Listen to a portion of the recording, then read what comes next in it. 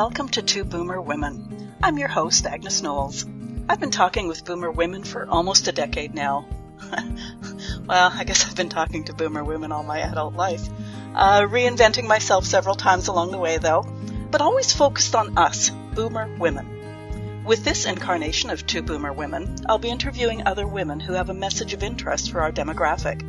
If you want to hear about or learn about something specific, let me know and I'll find someone who understands us to talk about it. There's a contact page at twoboomerwomen.com. If you want to be a guest on Two Boomer Women, bring it on. There's an application form at the website too. Finally, this show is all about conversation. We women know its value. We know how to do it, and we must perpetuate the art form. So let's get started with today's show.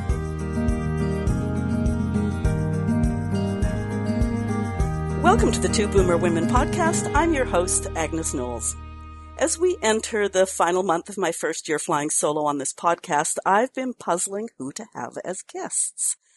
As always, life unfolds. My guest today realized her career in chiropractic with 3 foundations: empathy and compassion for helping people, second, a love of science, and third, a love for living life to the fullest. These are some of the reasons I wanted Leslie to kick off the month we are often spending indulging our waistline. We socialize instead of exercise, and many of us contemplate what we'd like to change up as the new year approaches. These days, today's guest helps people debunk the myths surrounding diet, exercise, genetics, and lifestyle. She helps people find balance so they can holistically manage their health and move forward with clarity at a pace that's comfortable yet challenging. And she helps navigate the thorny confrontations of telling physicians that we are choosing a drug-free path and expect cooperation. Now, much of this intro is direct from Leslie's website, and it was this quote that confirmed my choice of guest for today. I help ambitious people, mostly women who are sick and tired and want their mojo back, so they can live with energy and vitality. Dr. Leslie Kasanoff, welcome to the Two Boomer Women podcast. Thank you so much, Agnes. Good to be here. You have quite a science-based background. Please tell our listeners how you came to be the practitioner you are today. Okay, well, I actually started out as a medical lab scientist. And when I was completing the very end of my internship in that 5-year program, one of the very last things that I had to do was to assist at the bedside for a bone marrow biopsy. And yeah, I just saw that look on your face. Yes, that's only the beginning. I have sympathetic body parts. Yeah. Anyway, when I walked into the room, the person that was laying in the bed was a little old lady who looked to my 22-year-old eyes like she was 110. And it was just a horrendous procedure. The standard of the day was that they were doing bone marrow biopsies on the sternum. So this male physician was plunging a large needle into this woman's chest, and just blood-curdling screams that just like sucked all the energy out of the room. It was a horrible experience, Agnes. And so he gets the sample, he hands it to me, I make the requisite microscope slides and take those and the rest of the sample back to the lab, and I hand them to the senior tech and tell her about the little old lady in the bed. And she looks at me with these sad eyes and she says, "But Leslie, they don't even treat leukemia in patients that old." Flabbergasted is about the most polite word I can think. Yeah. Basically, in those 2 seconds, the light bulb went on, and I realized, not only that I did not want to be there because I felt so horrendous about having done something, contributed to that, and not wanting to contribute to something like that again, but I also, in those few seconds, realized that I was helpless in that position or in any position I could ever grow to from there to ever have an effect on changing that paradigm. So that's basically when I realized that I needed to be on the other side of the fence, keeping people from having to get into that hospital bed in the first place. And that's basically what I've dedicated the rest of my life to. So fast forward, I did go back to school and became a chiropractor, had a successful chiropractic practice locally for about 25 years. And then through my own changes and stuff, started morphing into more of the health coaching and consulting. So I want to get obviously into that today. But before we go there, I want listeners to understand that you aren't just beautiful and fit and smart. Apparently you've had, I am so glad that your dog just did that. It's usually mine. Listeners are used to my dog barking. Sometimes she just won't stop. Anyways, apparently you've had relationships with ice cream, injury, laziness. I want to just get this right off the top. Sure. So, now I would say I consider myself to be about 95% vegan. Once in a while I do have a little bit of seafood or something, but I was a big ice cream and cheese aholic. So I come from knowing how difficult it can be to make those changes. And I just wanted to set the groundwork here, because sometimes people come in and they've been fit and healthy all their life. So when I saw that on your website, I thought, we got to go there first. Mm-hmm. Now, speaking of your website, you say the body is a self-healing entity. Can we start there? What do you mean by that? Well, one of the things that we always go back to in chiropractic is one of those silly little things, like you cut your hand. You don't need to tell your body what to do. It knows how to heal it, right? Mm-hmm. And it's the same thing internally. Your body knows how to heal. It just needs the right atmosphere, the right ingredients, the right foods, the right neurological interactions with your nervous system and your brain, those things. It knows how to heal itself. So if we've wandered really far away from letting our body know what to do, so you're saying basically we can get back there with a bit of work. I'm saying within reason. There is always, physical matter has its limits. So the caveat there is most people can make great progress, but the sooner the better. Yeah. Now, you use dis-ease, and I have used that term for years, disease and dis-ease. Mm-hmm. Where does it come from? Why can it spread? That's pretty general, but if you could hit on that for a minute. Well, a lot of that depends on what philosophy you're dealing in. Traditionally, having been raised, as you will, as a chiropractor, a lot of the dis-ease in our system comes from lack of communication between the nervous system and the rest of the body. So that's one place where dis-ease can come from. But dis-ease also comes from not feeding your body properly, mental, emotional issues that are feeding into the wrong kinds of cycles. A gut microbiome that is not healthy causes all kinds of dis-ease. So there's a variety of causes of dis-ease. I find it interesting, too, that so often we drive our cars and you don't think twice about hearing a little clunk or something. You get it into the mechanic right now. Mm-hmm. But, we keep on running our own bodies, machines on crappy gas mm-hmm. and doing the upkeep and all that sort of stuff. Mm-hmm. And then we get confused or we're upset when it goes astray. Yeah. And now go ahead. I was going to say, and I think another thing is, because we're talking to mostly boomer women, the older we get, the more time, effort, and energy I think we need to plan on taking care of number one. So just food for thought on that one. Yeah. Yeah. Yeah. And I think there's so many things as boomer women that we get used to the fact that we are doing either a little bit more slowly or thinking more a little bit about, and to be reminded that our bodies and our health need the same attention to detail and the same consideration. Exactly. Yeah. Yeah. Yeah. Yeah. Now, you asked the questions, paleo, vegan. You've already said you're almost vegan. I'm pretty much vegetarian now. Whole food, higher, low protein, higher, low carbs. What are your answers? Well, first of all, I come from that each person within a range needs to find their own answers.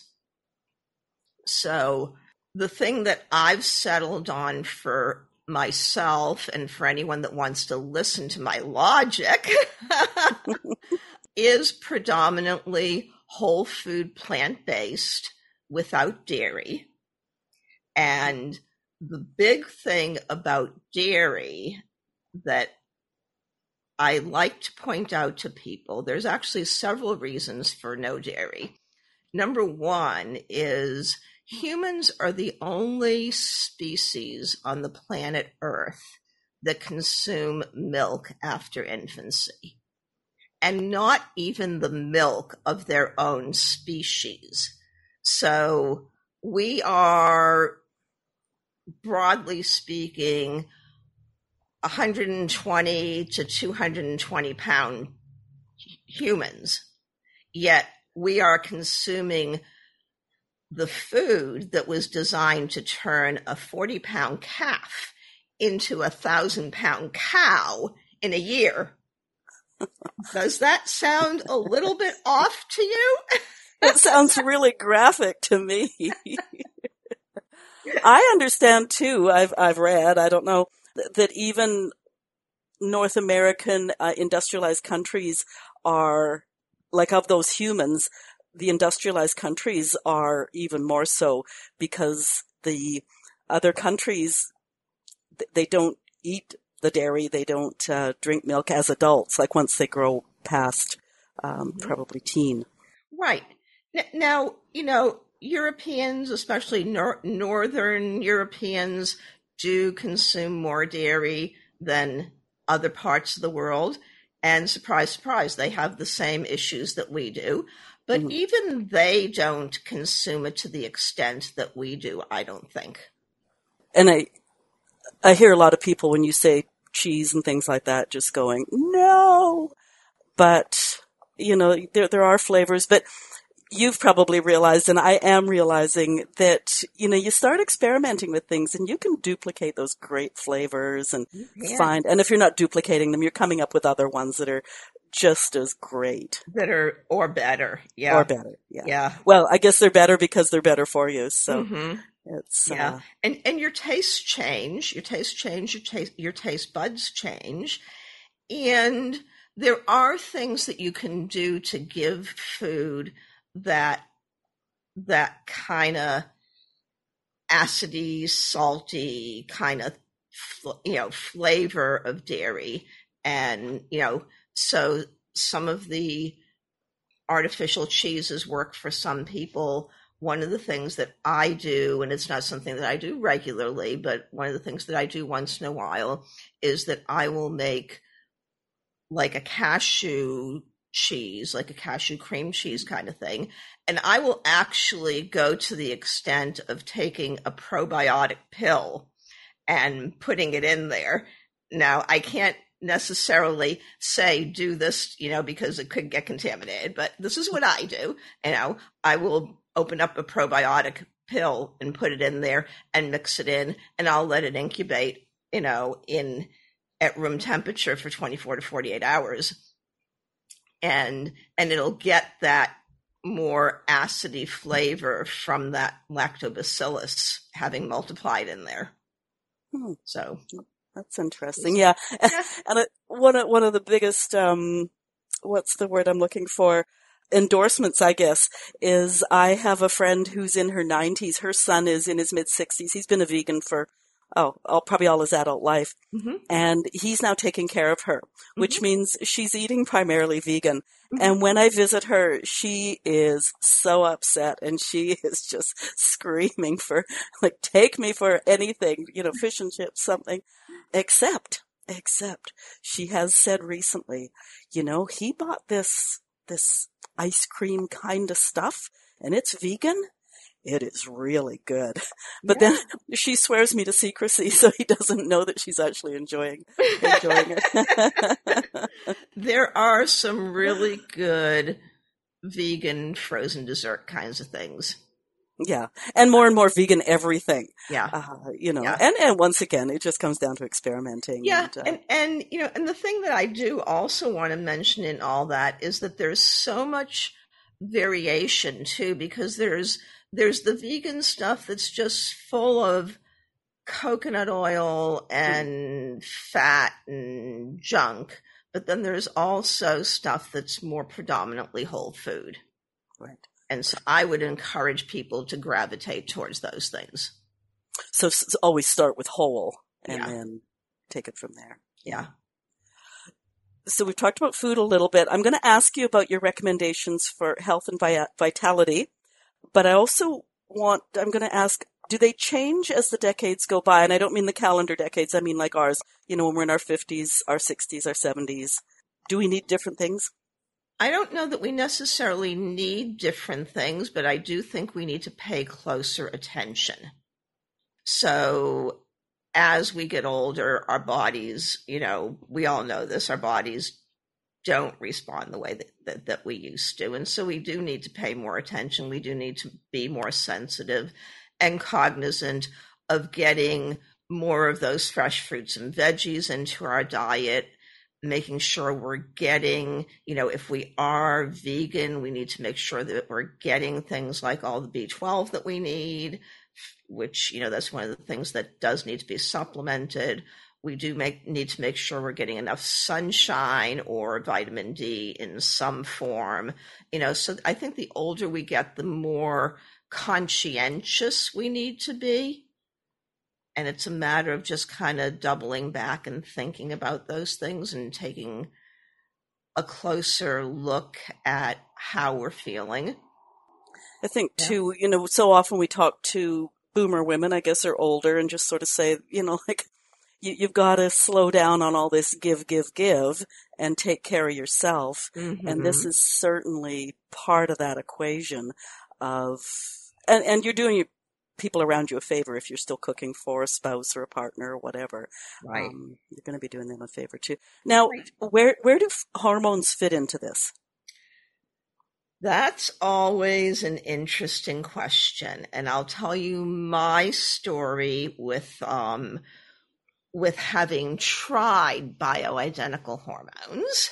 So first of all, I do come from the belief that your body should be able to handle all the changes that it goes through in its lifetime without having to put stuff in it or, artificial stuff in it or on it, even if that stuff is quote unquote naturally derived.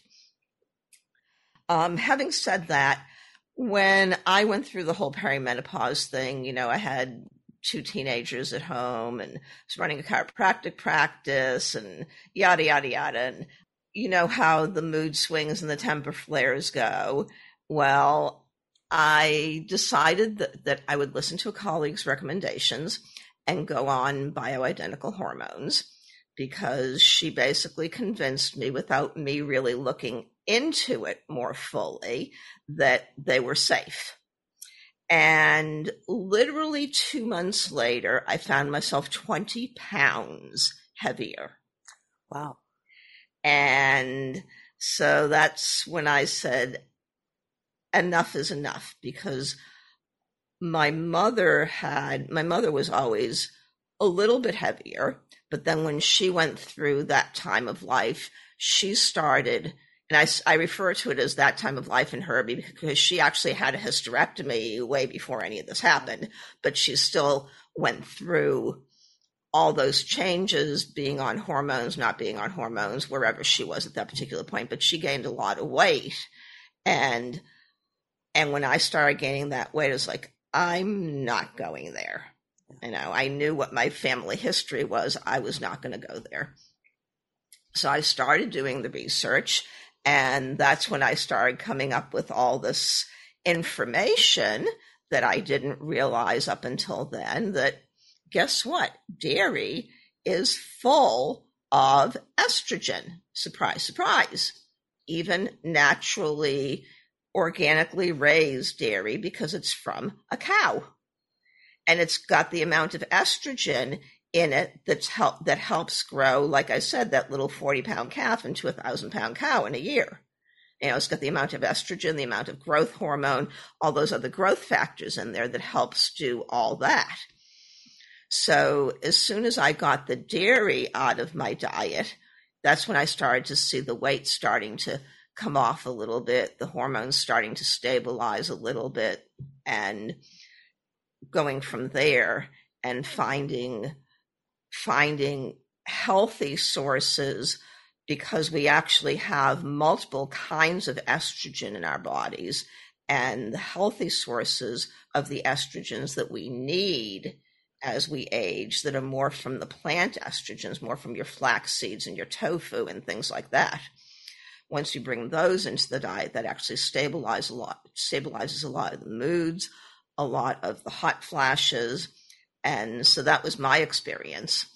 And then on top of that, I started reading more and more about the fact that those artificial hormones, even the bioidentical ones, are not as safe as we've been led to believe they are.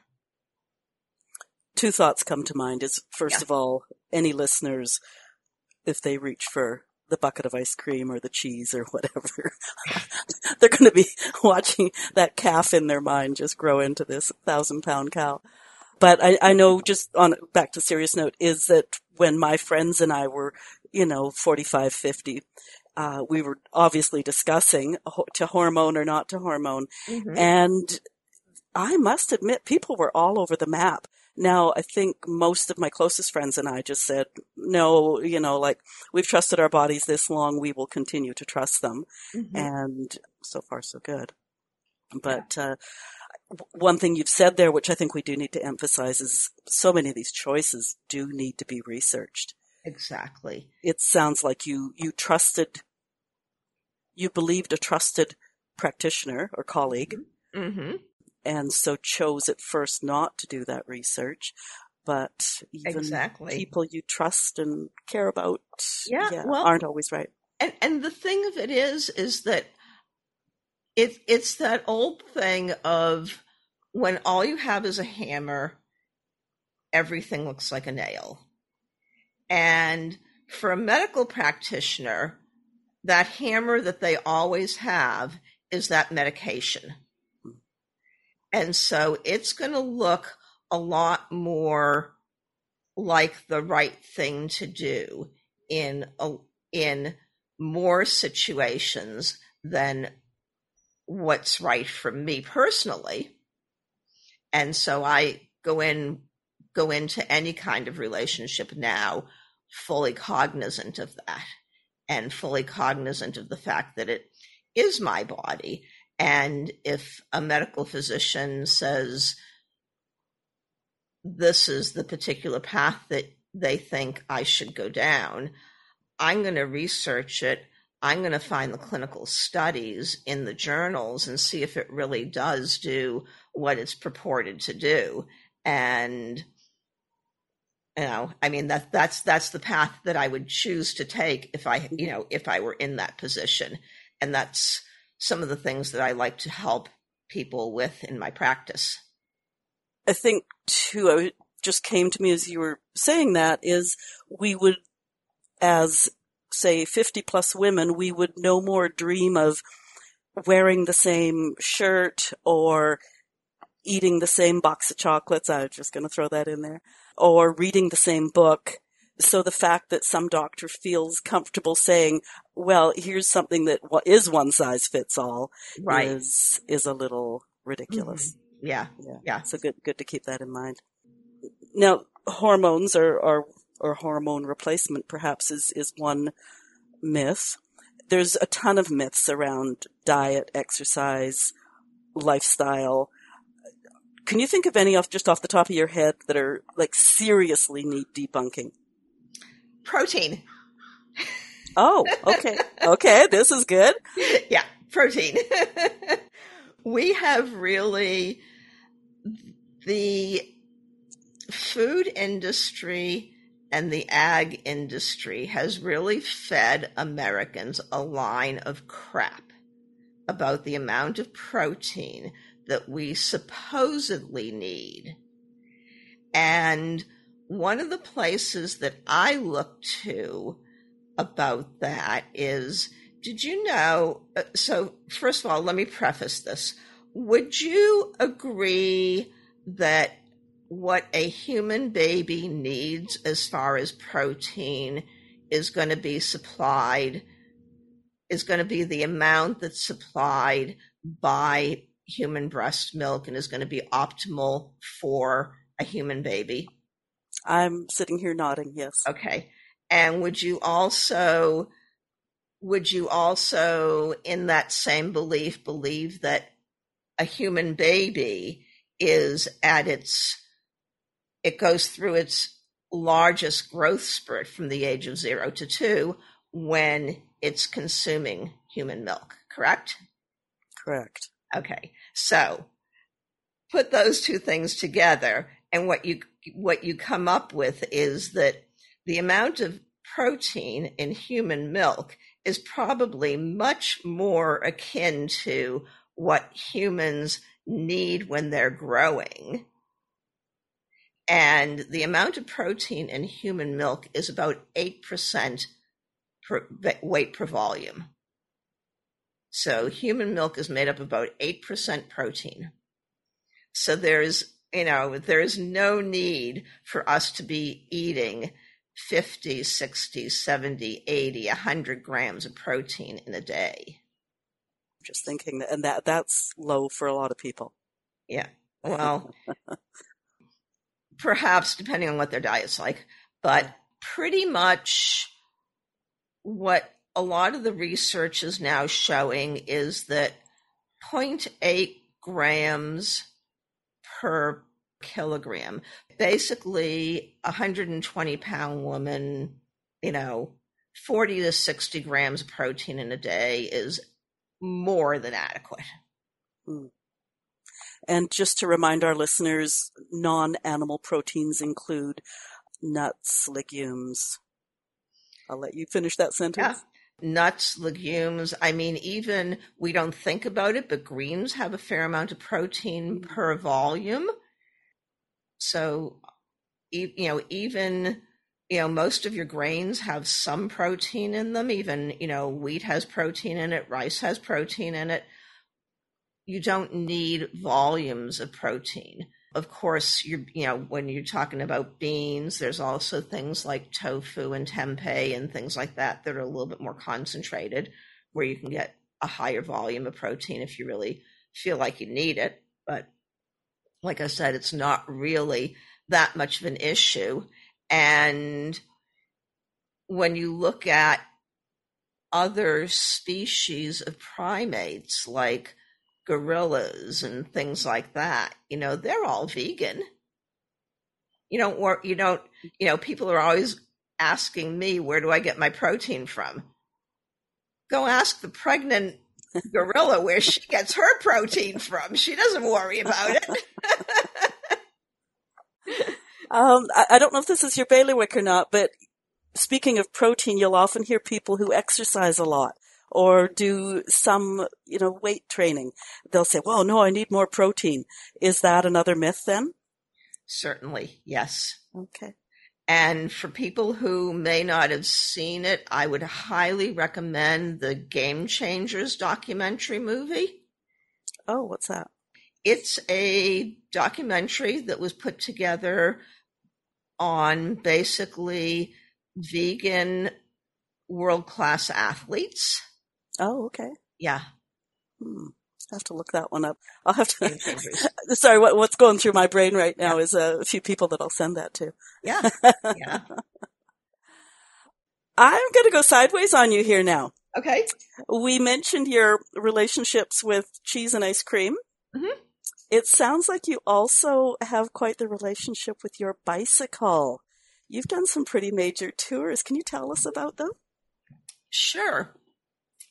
Actually, one of the things that I did in between that time that I was transitioning from being a medical lab tech to being a chiropractor, one of the things that I did was I did basically a cross-country bicycle tour.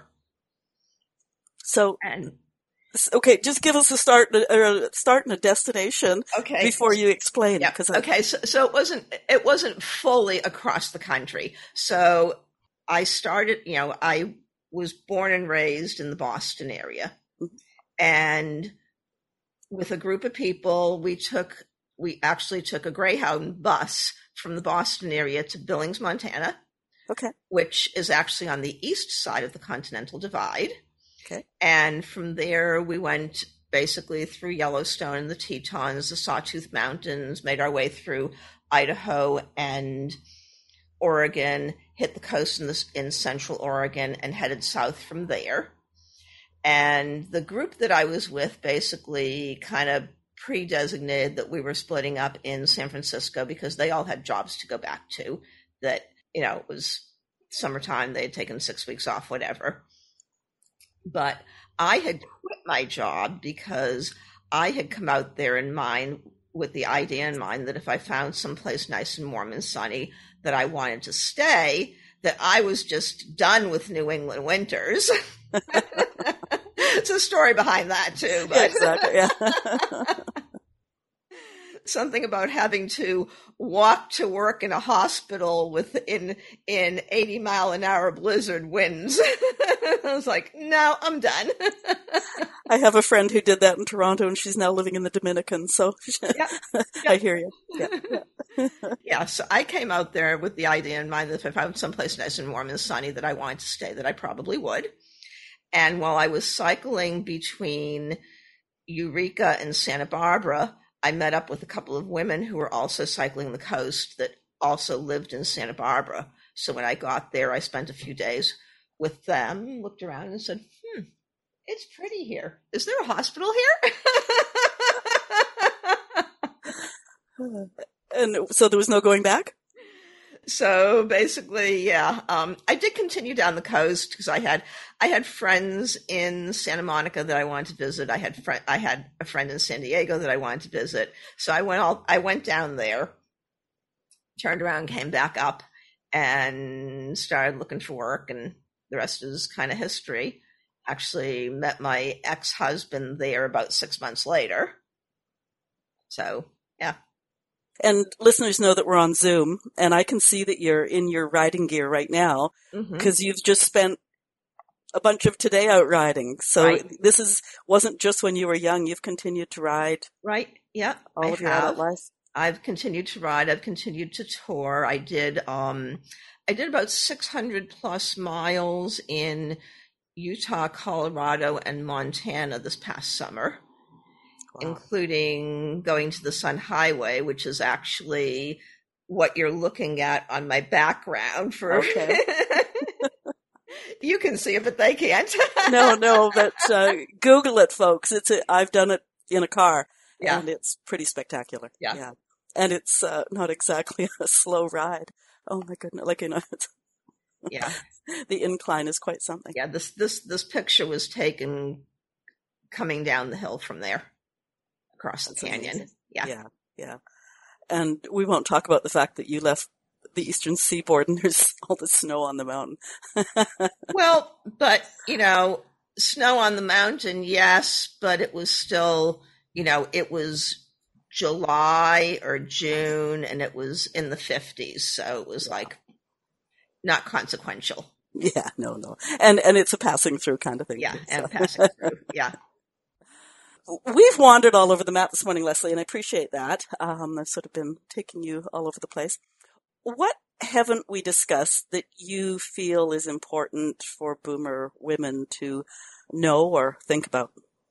Well, I would say one of the things is not just dutifully doing what a medical doctor says that you should, be it a mammogram, a colonoscopy, or any of those things, not that you shouldn't have those things done, but that you should examine the idea of doing them and see whether or not those things are appropriate and necessary for you. Because basically where medical doctors come from with this stuff is, oh, you're this age, you should have this test because there's this infinitesimally small possibility that it could find something that you might not otherwise find, and that thing could be harmful. And when you really go down the tunnel and you really look at that, you find out, for example, that as far as, at least with mammograms, that the cancers that are found during mammography are often not the cancers that are going to kill you. And, you talk to enough women, you'll find out that most women that have had serious cancers, those have been cancers that they found themselves in between mammograms. Just thinking, too, that so many boomer women are caregivers and are quite ready to be confrontational with a parent's doctor. What exactly is this? Why are we doing it? Why are you wanting that? So to actually do that for themselves as well. Exactly. Yeah. And with things like colonoscopies, there are tests that they can do. There are now tests that they can do that are more genetic analysis tests of stool samples that are supposed to be like 95% of the accuracy of a colonoscopy. Wow. So maybe you have them done, so the standard is that you might need to have them done a little bit more often than once every 10 years. Yeah. They don't have the potential side effects or potential dangers. I have several friends who've had colonoscopies, and it's doesn't sound at all. I have a friend who was actually a registered nurse, went in and had a routine colonoscopy and wound up in the hospital for 3 weeks with a ruptured colon. Wow. And it's come to find out that it's not actually that uncommon. Yeah, do your research, folks. Yeah. And we're so lucky living in the time. There again, I'm not saying don't do it. Yeah. I'm saying it all has to be evaluated in the spectrum of things. Yeah. And just while we're talking about doing research, I just want to emphasize, too, that Dr. Google is great, but Dr. Google can also send you down some rabbit holes. So just make sure you've got some really credible places to research that you're going to. And and I'm happy to help people out with research, not that I'm going to advise them, because I'm not, but I can help them find some articles and help them kind of parse through them and that kind of thing. Yeah. Interesting. I like asking that question of what haven't I asked you, and that's just such a great answer. I appreciate that. Thank you. Yeah. At the beginning of this chat, I mentioned that we're in December now with all sorts of indulgences ahead of us, which we seem to justify because there's always New Year's resolutions. Oh, yes. Before we close, could you give us a few tips to make it through the season more successfully? I think one of the things is that if you are going to try to be more conscious, the easiest way to do that is to bring food with you. If you go to a party, bring something healthy with you. Not that you're not going to eat other things, but at least if you start out by bringing something healthy and you eat that, you're going to be less able to eat all of the other stuff. So that's one suggestion, is to bring something healthy with you. And most events these days are potluck anyway, so that's not difficult. That's probably one of my main things that I would say. Yeah. And yeah, and just try to be more cognizant of it and work from the perspective that your body can learn new things in terms of, whatever. It's going to take a while if you're trying to get past that desire for the cheese or whatever, but your body will get used to the things that you're putting into it and will come to want those things. Yeah, I used to recommend to people too that just be careful with the alcohol consumption, because after a couple of drinks, suddenly those exotic, desserts and ice cream and all that stuff just looks so good. Minced tarts, it's Yeah. your resolve wears down after a couple of drinks. Yeah. And that's one of the things for me personally. I know that's a big one, is that I try and stay away from alcohol completely anymore, because if I have a drink, I know that as soon as I have that drink, I'm going back to that table, and I'm going back to that table, and I'm going back to that table. And and then if you don't hate yourself in the morning, it's because you're too busy in the bathroom. Just yeah, it makes you sick. If you're used to eating healthy, you just splurge like that, and it just does not sit well. Yeah. So you coach on more than making it through a holiday season, and you have a Journey to Wellness group. Tell our listeners about what you do, please. That's actually one of the groups that I haven't done in a while. Oh, okay. I was operating off a website. Yeah, that's okay. So the Journey to Wellness group is basically a small group program that's designed basically to take a group of women. It's about an 8-week program. Well, it's an 8-session program, and I usually do it every other week. So it's about a 16-week program. And it's basically just designed to help people get a good, healthy start on going from point A to point B with their diet, with understanding a deeper why of the hormone balance and what to put on your plate, what I suggest that you don't put on your plate. A lot of what we didn't even talk about, a lot of what I do recommend as far as what people should eat is based more on the Blue Zone countries and Blue Zone regions and the kinds of foods that they eat. So we talk about those kinds of things and who those people are and what their diets are like. And we go through some of the hormone balance stuff. And like I said, about 8 different sessions over 16 weeks. Oh, that's good. I noticed that, and I don't know if you do this or not still, but clean out your pantry thing. Mm-hmm. Like, what a great idea that is. Yeah. And I've done that over Zoom with people. Yeah. So, yeah. Do you find there's resistance to those people who say, but I paid good money for this. What am I, supposed to do with it? Well, if it's unopened, they can always donate it. Yeah.